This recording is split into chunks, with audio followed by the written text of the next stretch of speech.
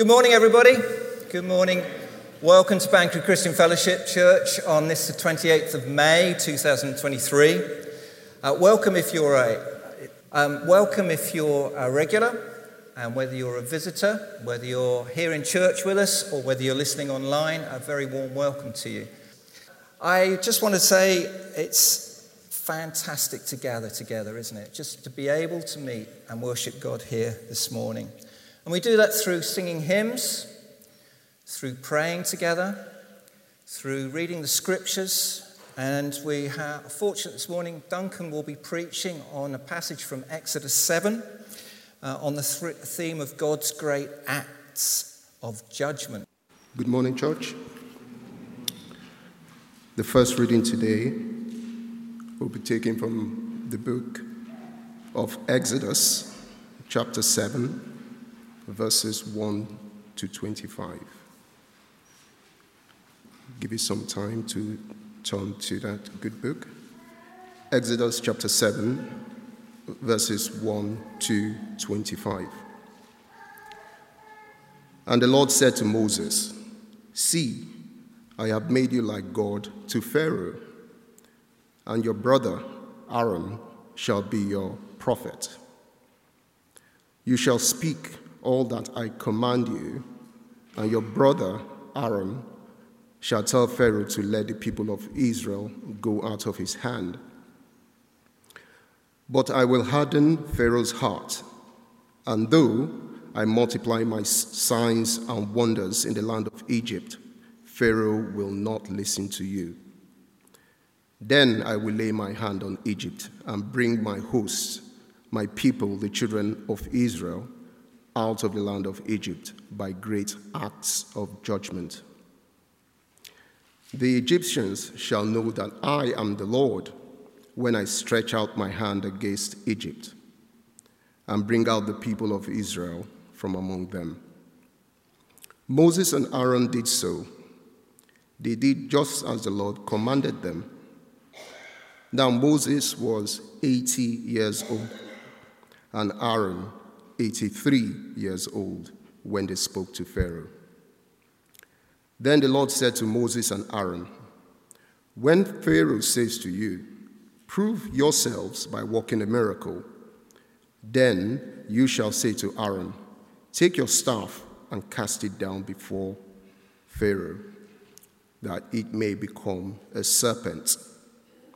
So Moses and Aaron went to Pharaoh and did just as the Lord commanded.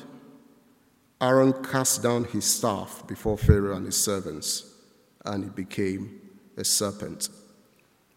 Then Pharaoh summoned the wise men and the sorcerers, and they, the magicians of Egypt, also did the same by their secret arts. For each man cast down his staff, and they became serpents. But Aaron's staff swallowed up their staffs. Still, Pharaoh's heart was hardened, and he would not listen to them, as the Lord had said. Then the Lord said to Moses, "Pharaoh's heart is hardened. He refuses to let the people go.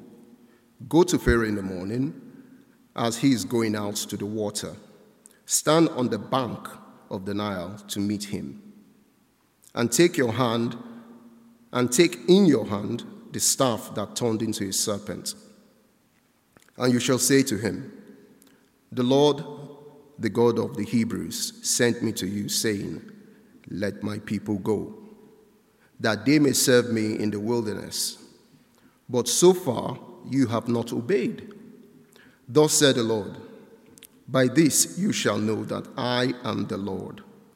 Behold, with the staff that is in my hand, I will strike the water that is in the Nile, and it shall turn into blood. The fish in the Nile shall die, and the Nile will stink, and the Egyptians will grow weary of drinking water from the Nile." And the Lord said to Moses, "Say to Aaron, take your staff and stretch out your hand over the waters of Egypt, over their rivers, their canals, and their ponds, and all their pools of water, so that they may become blood. and there shall be blood throughout all the land of Egypt, even in the vessels of wood and in the vessels of stone. Moses and Aaron did as the Lord commanded. In the sight of Pharaoh and in the sight of his servants, he lifted up the staff and struck the water in the Nile, and all the water in the Nile turned into blood. And the fish in the Nile died, and the Nile stank, so that the Egyptians could not drink water from the Nile. There was blood throughout all the land of Egypt, but the magicians of Egypt did the same by their secret arts. So Pharaoh's heart remained hardened, and he would not listen to them. And the Lord had said, Pharaoh turned and went into his house, and he did not take even this to heart. And all the Egyptians dug along the Nile for water to drink, for they could not drink the water of the Nile. 7 full days passed after the Lord had struck the Nile. God bless this reading for us in Jesus' name. Amen.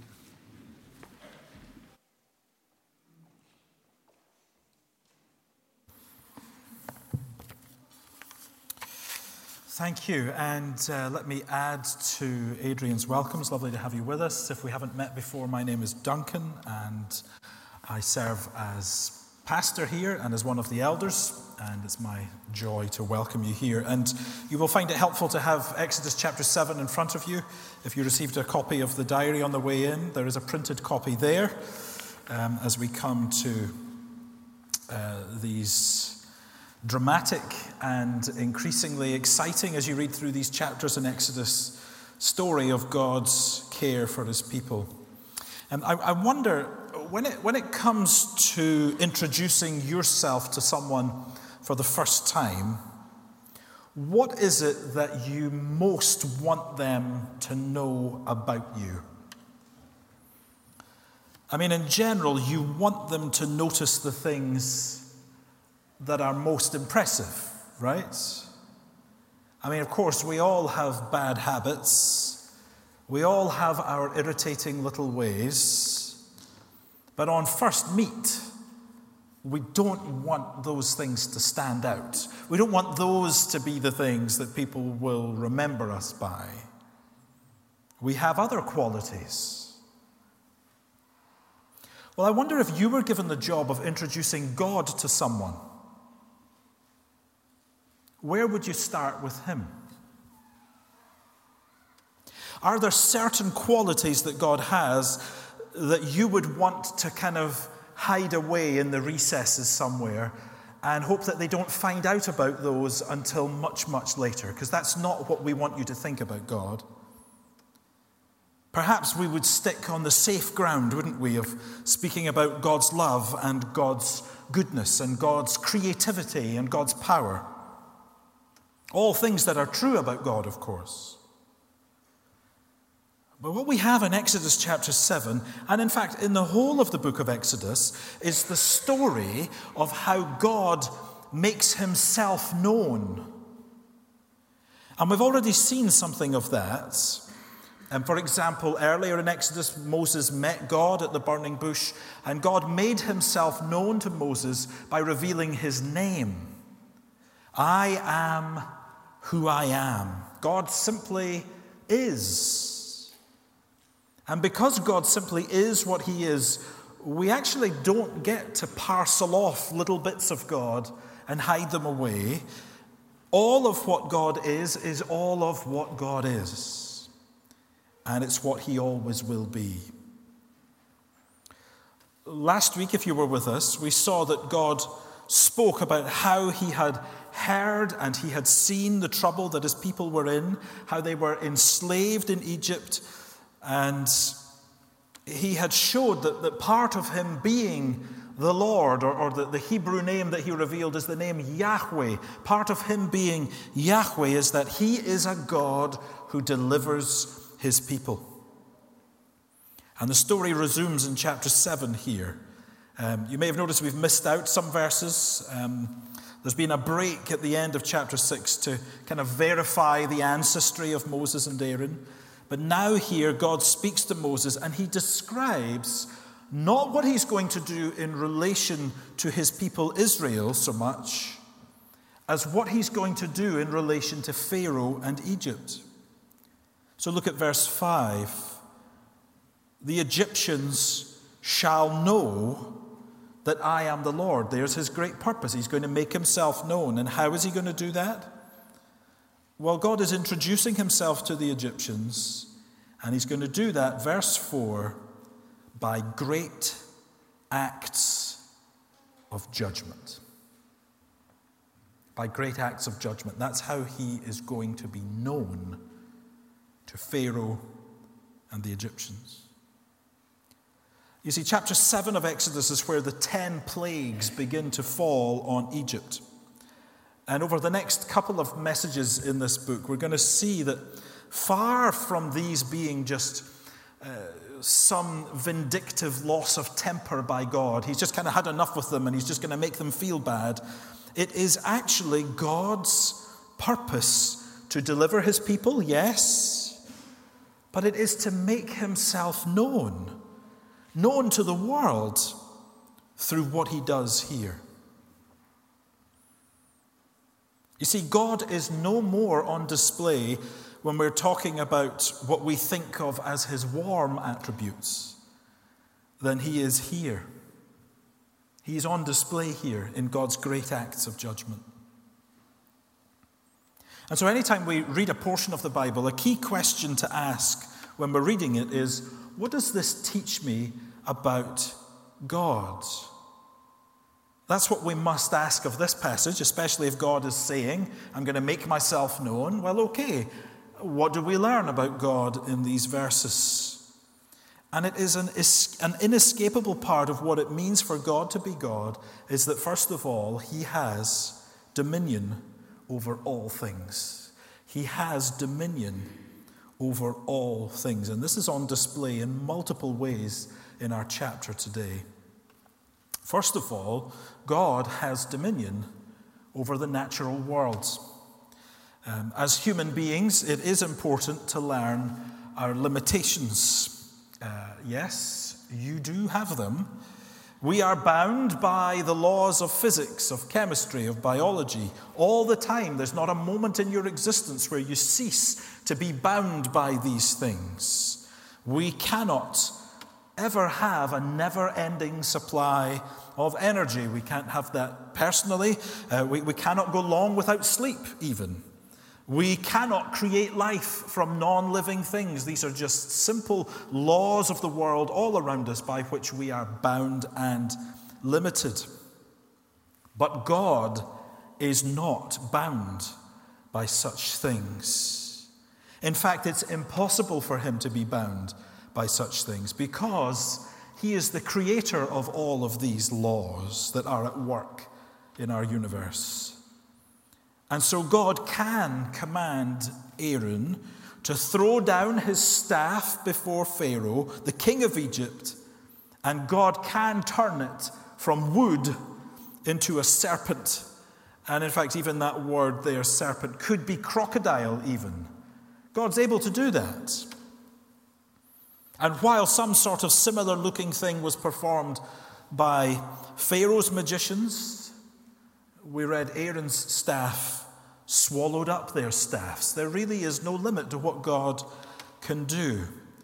The difference between the physical properties of wooden staffs and slithering reptiles is nothing to the God who has dominion over the natural world. Indeed, it is nothing to God to transform water into blood. It's more than just that, of course. I mean, just think about it. The River Nile is the main source of water for the Egyptians. In so many ways, the River Nile represents life for them. It is a source of life. And in this dramatic strike against Egypt, God turns the life-giving waters into a place of death. You see that particularly mentioned in verse 21. And the fish in the Nile died, and the Nile stank so that the Egyptians could not drink water from the Nile. It leaves the people of Egypt digging in the ground, trying to find some other sources of water. Now, we're not told exactly why God struck the river Nile in this way, but there is an ominous picture, isn't it? An image that has been used many times through history since, this picture of a river flowing with blood.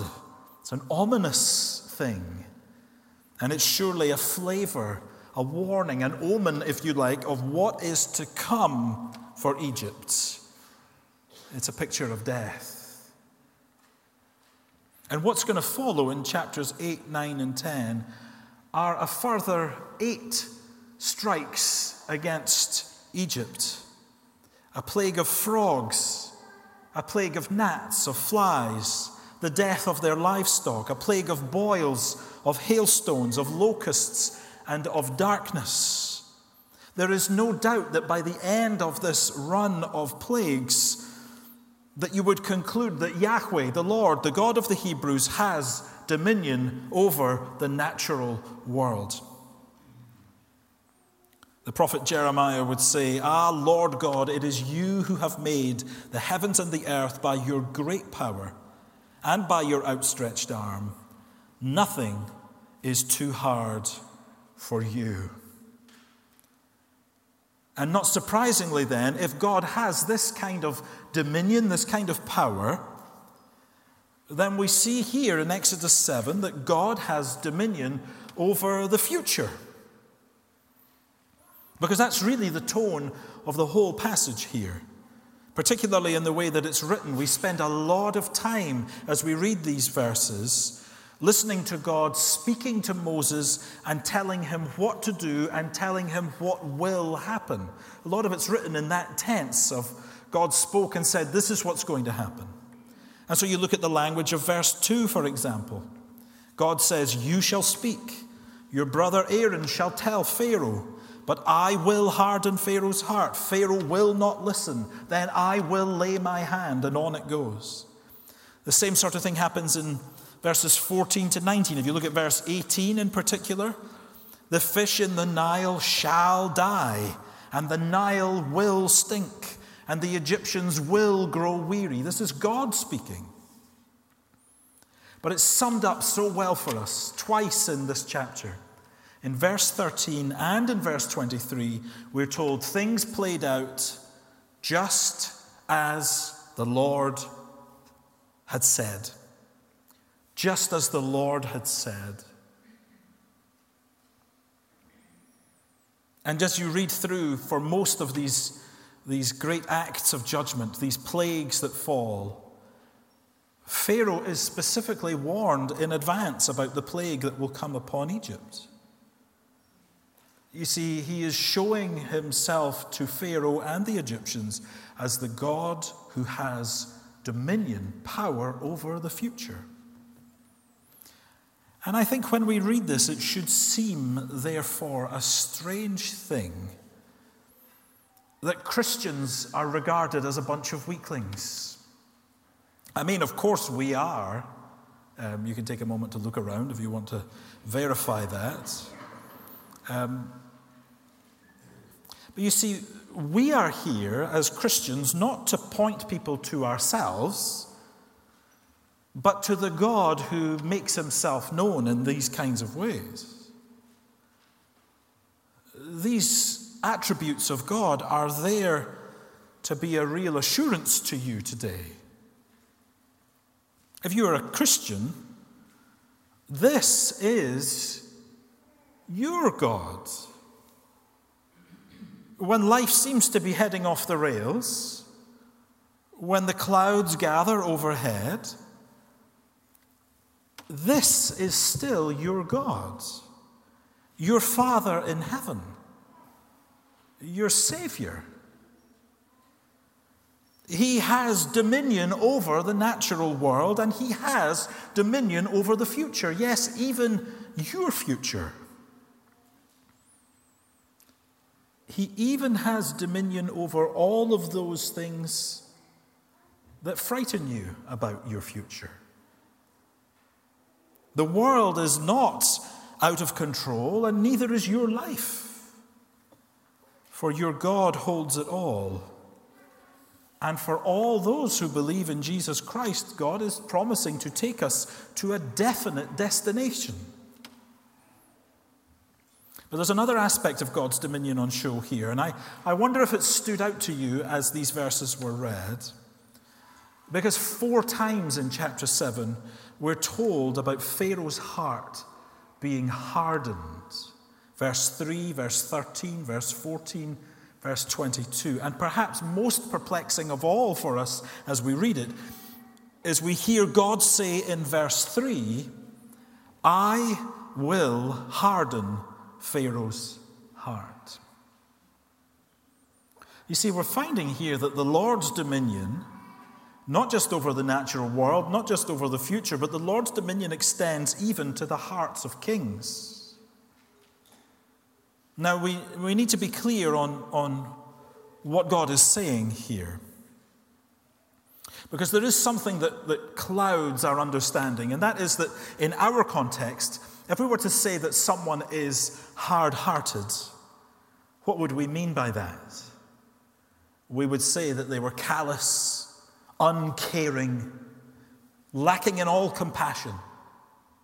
And though that is a pretty good description of Pharaoh, it is not what is meant by his heart being hardened. It's more the idea of his heart, which is his inner person, which really reflects his whole person, being strengthened, becoming more determined to do something. So there are examples in the Bible where that word hardened, that same word, is used in a positive way. And let me give an example from Psalm 31. Be strong, or be strengthened, or you could say be hardened, and let your heart take courage, all you who wait for the Lord. You see, it's speaking about strengthening your resolve. So when we read of God saying, I will harden Pharaoh's heart, he is not saying that he's going to make something, he's not going to make Pharaoh into something that Pharaoh didn't want to be. The idea is that Pharaoh's heart would be strengthened to do what he's already determined to do.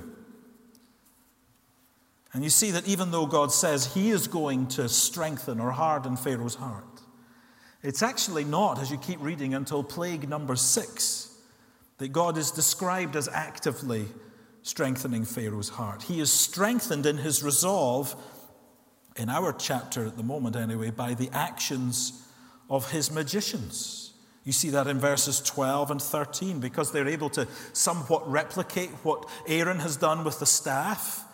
Well, then Pharaoh's heart was hardened because they're able to copy this thing of turning water into blood, but notice they're not able to reverse what God has done. Nevertheless, we're told Pharaoh's heart remained hardened because of what he'd seen. And I want us to think about this for a moment, because the Bible says there is nothing more important about you than your heart. It's the thing that you need to keep more than anything else. Keep your heart with all vigilance, for from it flows the springs of life, says Solomon in Proverbs. Human beings have been granted this wonderful gift, and it's the gift of free choice. And by that I mean that the choices we make in life, they really are our choices. And I think deep down we all believe that, don't we? We're not compelled to do them. We freely choose to do them. And even when someone puts a bit of pressure on us, we still freely choose to do the things that we do. And exactly the same applies to Pharaoh, the king of Egypt, here. He has determined in his heart what he will do. And he is strengthened in his resolve to do it. And here it is to disobey the command of God. You see, the free will that we have is, however, restricted by the kind of creatures that we are. Here's how Paul describes what life was like for someone before they became a Christian. He says, "We all once lived in the passions of our flesh, carrying out the desires of the body and the mind, and were by nature children of wrath, like the rest of mankind." Living in the passions of our flesh, carrying out the desires of the body and the mind. That's the ways in which we are restricted in how our free choice is demonstrated, because we choose the things that, well, simply that our hearts desire. Pharaoh's mind needs to be changed, and God does not force that in one colossal strike against him. Instead, God chooses to make himself known to Pharaoh. He's going to press Pharaoh to change direction, but to genuinely do so. And I don't know how often we think about this, but it really is only God's restraining grace that prevents us from falling into the full depth of sin that our hearts would pursue if the handbrake was taken off. And what we're seeing here is that actually when that restraint that God has in the world and on people's lives is lifted, as in Pharaoh's case here, as Pharaoh's heart is strengthened to be what Pharaoh is, then the depths of his rebellion against God are more and more on show. Even with God screaming in his ear, this man who is regarded as a god in Egypt, he shows himself to be the worst possible kind of God, who would happily see his own people and his own nation ruined rather than bow before the Lord. And that is a mark of the human heart. So often we would rather see our world burn than acknowledge the authority that God has over us. And what human beings need more than anything else is a new heart. Not some system for modifying our behavior, a new heart, something at the core that needs to be transformed, because without that, all that we can ever do is produce the fruit that comes from a sinful heart. And a sinful root produces a sinful fruit, however impressive that fruit might look at times. You see, the Bible tells us that the core of who we are is bent out of shape. And were it not for God's restraining grace, then who knows where we would all end up. And here we find Pharaoh's heart remains unbowed to God. In fact, go through all 10 of these plagues, right to the very end, his heart remains stubbornly opposed to God. Pharaoh is set in contrast with Moses and Aaron here, who we're told repeatedly, even in this chapter, that they did just as the Lord commanded. You see that in verse 6, verse 10, verse 20. But the greatest contrast with Pharaoh is that of Jesus Christ himself. Because when we read the life of Jesus Christ, we read the life of one who lived a life of perfect obedience. His heart's desire was always to do the will of his Father. Even in the agony of anticipating what lay ahead for him, to be crucified, to be abandoned by God, he prayed that if it was possible, if there was some other way that this could pass from him. And then he says, "Yet not my will, but your will be done." And the wonderful thing about Jesus' obedience to the Father is that it was so that sinners like us might have a changed heart. His obedience to death on the cross was a sacrifice for sins, so that all who come to him believing find forgiveness. They find that his life of obedience becomes their life of obedience, and we have a right standing with God. We find that Jesus' resurrection is our resurrection, and we have eternal life. And all of this is applied to the one who believes by the Holy Spirit, who gives a new life, a new heart, with new desires, new capabilities to obey and to honor God. This is the only way to be freed from the self-destruction of a heart that is in rebellion against God. And only God can give it.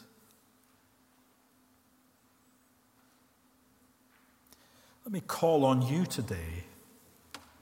This diagnosis of a heart that is against God and would rebel against God at every turn if it was given full liberty, it applies to every one of us here. And the call is simple: to come to Jesus, to turn from your sin, to turn from yourself, and to turn to him, and to say, Lord, I need this new birth, this new life, this new heart. And all who come to him in faith like that, he will give it. He will give it. This also leads us to a bit of a correction to how we often think. I'm not seeking to wade into controversy. Imagine with me that the Lord blessed us in these coming years with another apostolic era in the church. And by that I mean a replication of much of what we see in the book of Acts. Let me put it that way. I mean, we've recently been studying the book of Acts, and the church, and especially the apostles, were marked out by the miraculous, weren't they? There's a time when we read that even Peter's shadow, when it fell on people who were sick, it brought healing. We read that the Apostle Paul, there were cloths and aprons that he'd used, that when people touched these garments, that they were healed. There was even the occasional resurrection from the dead. And we read of that and we think, well, no wonder the church grew, right? If we had that going on right here, right now, in this place, we would surely see a mass turning back to God. Well, not so fast. Because the recounting of how God struck Egypt with miraculous blow after miraculous blow is a warning to us, actually, that miracles are not as convincing as you think. Miracles are not as convincing as you think. I mean, Pharaoh sees a staff turned into a serpent. He sees the Nile turned to blood, and he sees his nation barraged with supernatural displays of God's judgment. And none of it changes his heart. None of it. Not even the loss of his eldest son is enough to bring about some noticeable, lasting change in Pharaoh. Now, of course, these miracles here in the book of Exodus, they have an important role as they have done in the church. And people, even Egyptians who saw these miraculous happenings, some of them did believe in God and trusted him. But it's important to be clear on where they fit. And I think this is an important contrast that we're supposed to get from these chapters. In chapter 4, Moses and Aaron visited the Israelites in Egypt to tell them for the first time of God's plan to deliver them. And this is from verse 30. It says, Aaron spoke all the words that the Lord had spoken to Moses and did the signs in the sight of the people, and the people believed. And when they heard that the Lord had visited the people of Israel and that he had seen their affliction, they bowed their heads and worshipped. It's recounted there that they did the signs, which, from what we had read earlier, means they had turned the staff into a snake. There had been the miraculous disease and recovery of Moses' hand. And it seems there had been a demonstration of turning water into blood. All of these three things. And the response was what? The people believed. Now, it wasn't the miracles themselves that did this. It's what they were combined with. all the words that the Lord had spoken. These things went together. There's no option to separate them. It was when they heard that the Lord had visited. These same miracles were done in the presence of Pharaoh. Certainly the staff was turned into a serpent. He sees on a grand scale water being turned into blood, and his response was what? His heart was strengthened in his resistance to God, and he refused to obey. What is it that determines someone's response? It is not how outwardly impressive the messenger is. It is not how convincing the miracle is, even. But it is about the condition of the heart. The miracles of Christ and the miracles of the apostles after him were not ends in themselves. They were there to point people to the truth of the message that they spoke. Because it's the message, the living word of God that saves and transforms and gives new life, brings someone from death to life. And so above all things, we need to pray for changed hearts. Who knows, maybe the Lord will bless us with miracles. I wouldn't discount it. But unless the Lord brings with that changed hearts to receive the Lord Jesus Christ, then it's all for naught. Let's seek the Lord to do the greatest miracle of all, to open a heart to receive Jesus Christ and to be born again. Well, let's draw things to a close here. When Pharaoh was first confronted with the command of the Lord, back in chapter 5, he said, "Who is Yahweh? I do not know Yahweh." Well, God is making himself known. The God who has dominion over all things is making himself known. And he is making himself known as a God of judgment. He wants Pharaoh and anyone who will listen to know that it is a serious thing to rebel against the rule of God. God has determined to rescue his people from Egypt, and Pharaoh insists that they stay.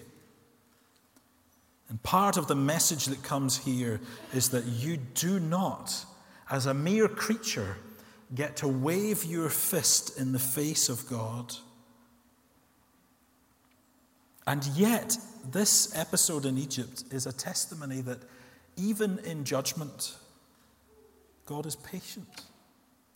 You remember what I said at the start? We don't get to parcel off these little bits of God and take them away in isolation. God is patient, and God is a God of judgment, and God is a God of love and a God of grace, and all of these things hold together.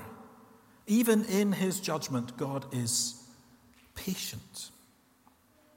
I mean, why else would God draw out his interaction with Pharaoh and Egypt? Why go through 10 plagues when he has the dominion to do it all without any? You see, the plagues will escalate in intensity, they'll escalate in harmfulness, but each one of them is a fresh opportunity to turn to the living God. You see, God takes judgment very seriously. And I can say that because he passed judgment on his own son when he died on the cross. And if you're here today and you're a believer in the Lord Jesus Christ, that is amazing news. The Apostle Paul would say, "He who did not spare his own son, but gave him up for us all, how will he not also with him graciously give us all things?" You know, when you have that foundation for life, that foundation for your relationship with God, to know that God gave his son for you, then what will he not give you? But for those who reject Jesus Christ, this is devastating stuff. It's devastating. Because this applies in reverse, doesn't it? I mean, if God didn't spare his own son, what makes you think he's going to spare you? But God is patient. I mean, we're still here, aren't we? We're hearing God's word, aren't we? We're hearing about how God wants to call sinners to come to Jesus Christ and to find forgiveness and new life. And so it's time to get right with God. Whoever you are here today, it's time to get right with God. Maybe for some who've made commitments, it's time to get serious with God. Because we're being brought face to face with just what kind of God? It's time for each one of us to be back to Jesus Christ, seeking new life from him, seeking fresh grace from him, seeking a fresh vision of who he is, that we might worship him and follow him with all that he's given us. Let's take a moment to pray. Father, we want to thank you for the very fact of you being a God who makes himself known to us. And of course, Lord, we are in some ways unsettled by what you've revealed to us in these chapters in Exodus. But we thank you, Father, that you don't simply reveal these things to unsettle us or to scare us, but Lord, that we might know you and that we might come to you and that we might come to you specifically through your Son, the Lord Jesus Christ. We thank you, Father, that you are a God of judgment. And we thank you, Father, that for each one of us who belongs to Jesus, that need not terrify us, for your judgment that we deserve has fallen upon him. And we thank you for the new life that is available to us in the Lord Jesus Christ. Lord, I pray that you would give us a deep reverence for who you are. Give us a true sense of worship and a deep, deep appreciation of just how precious it is to know Jesus Christ. We ask it in his name. Amen. Coffees afterwards, if you'd like to stay. I'm sure if you've got any questions, Duncan will be here, happy to answer them. If you want to come and talk to me, that's fine too. But let me just finish with words from Jude.